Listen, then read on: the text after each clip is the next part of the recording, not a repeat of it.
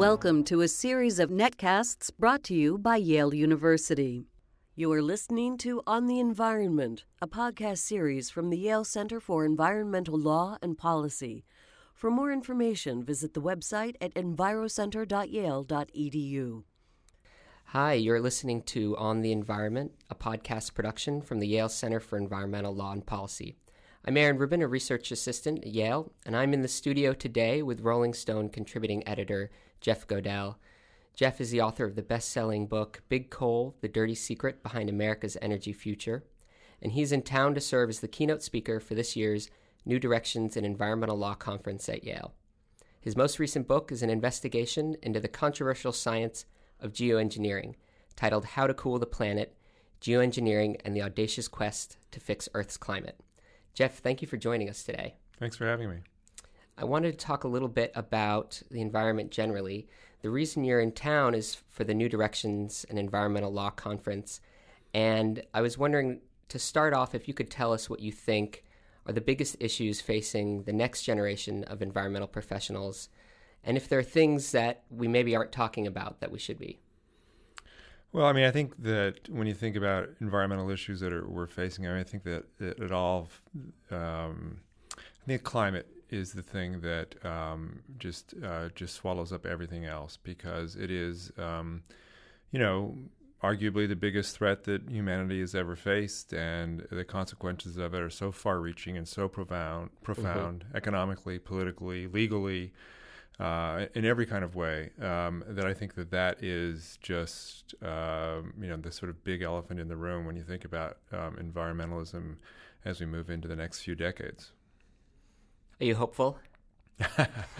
Well, it depends what you mean by hopeful. I remember going to see Jim Lovelock, a very famous British scientist who was known for many things, the Gaia theory. Sure. And I went to England to see him 3 or 4 years ago, and at that time he was feeling very strongly that the climate threat was a near game ender for human civilization, and talked about a few breeding pairs of humans left in the Arctic. So if that counts as hopeless, I'm certainly not there. But I do think that we, not just Americans, but throughout the world, have still not come to grips with what this really means for us and how we're going to deal with it. And, I think things like Hurricane Sandy, which just devastated New York a few months ago, were kind of big wake-up calls to a lot of people about, not just about, the urgency of cutting emissions and things like that. It certainly didn't seem to do much in America for that. But it has shifted the conversation, I think, to questions about adaptation. And I do think it's changed the politics some, because I think that people are now starting to see these sort of extreme weather events happening all around them. And it's no longer this question about, it's some tree hugger fantasy or some Al Gore get-rich-quick scheme, but it's actually happening. And so I think that we're moving into this era where politically, legally, in lots of ways, this climate debate is going to change in a big way, I think, in the next 5 years or so. Yeah, there's a lot of prominent politicians stepping forward, like Bloomberg, to pick up that mantle to say, this is a thing we're going to be talking about more. One thing, sort of touching on the climate issue, something we've been talking a lot about lately at the center here is the environmental implications of hydraulic fracturing for natural gas.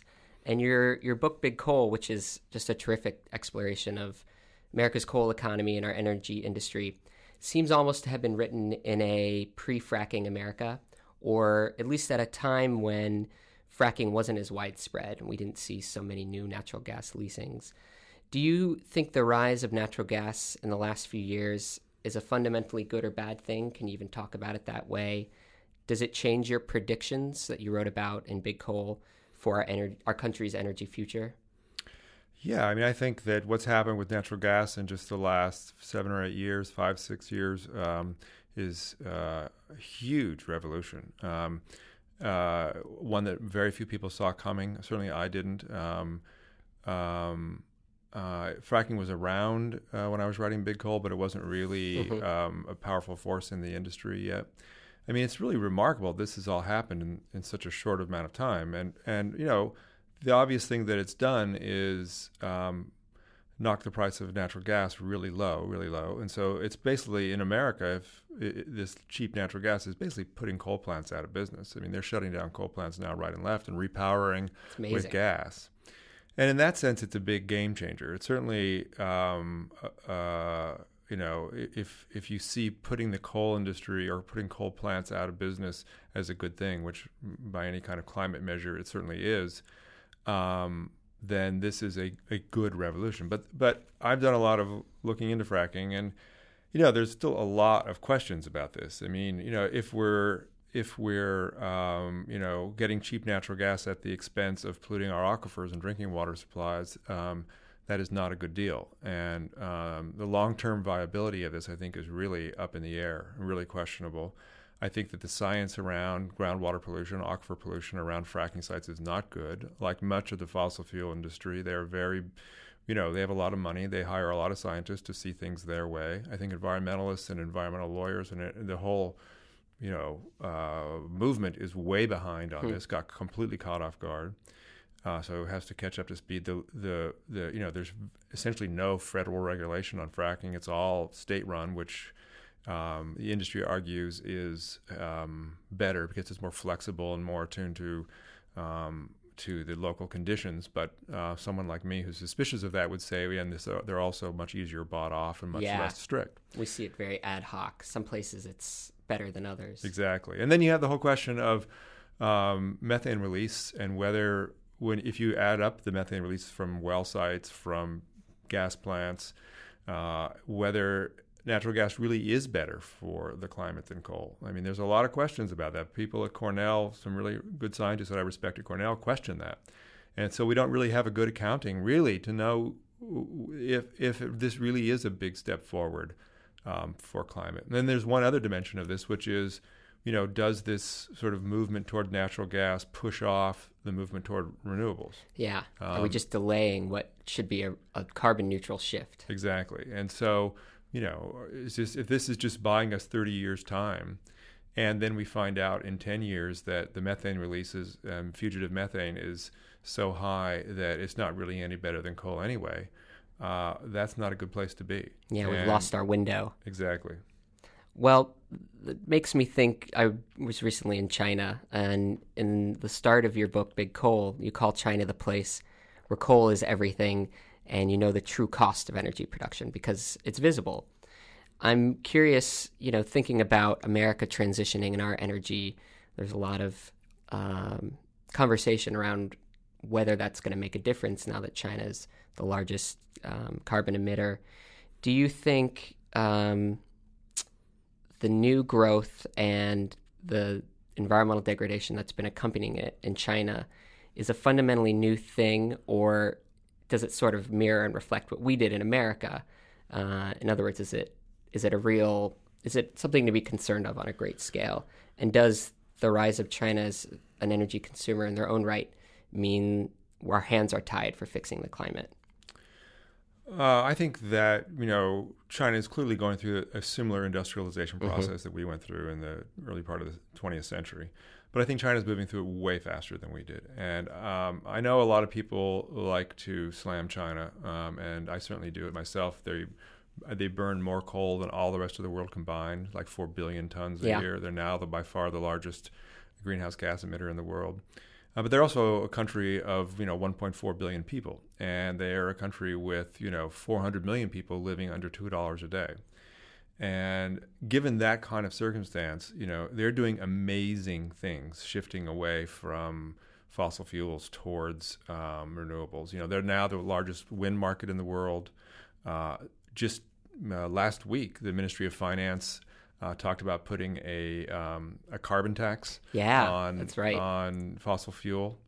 And so, that's a conversation we can't even talk about here. We can't even, our national leaders can't even bring up that word, really. And they're talking about doing it. And, there's a carbon pilot trading program there between 7 cities, Beijing, Shanghai, and other regions, that is very impressive, is going to launch next year.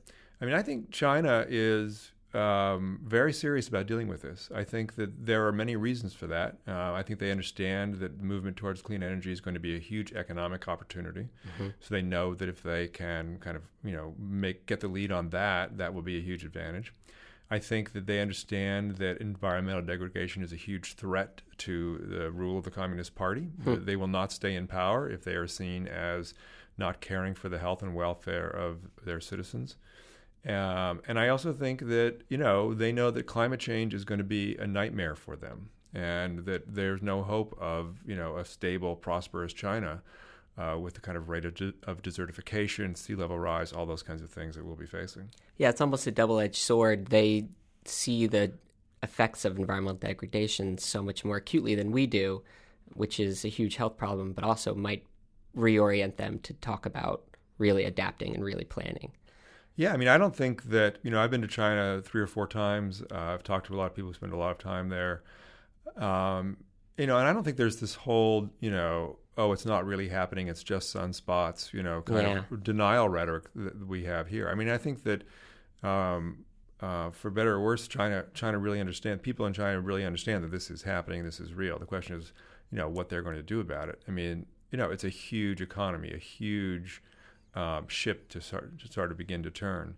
But on the other hand, they're not burdened with democracy, which, if you're looking at it from a human rights point of view, can be a problem in other ways. But in the sense of saying, okay, we're going to do something about this, they don't have to vote on it in the same way. And there's some advantage to that in some ways. When they had the Olympics there, they decided to move all the coal plants out of Beijing, and there wasn't a debate about it. There wasn't a vote. There wasn't referendums. They just did it, Right. You can get large-scale, fast action. Right. I'm also wondering, this is just musing aloud, is we have a very strong, homegrown private industry that stands to benefit from climate denialism.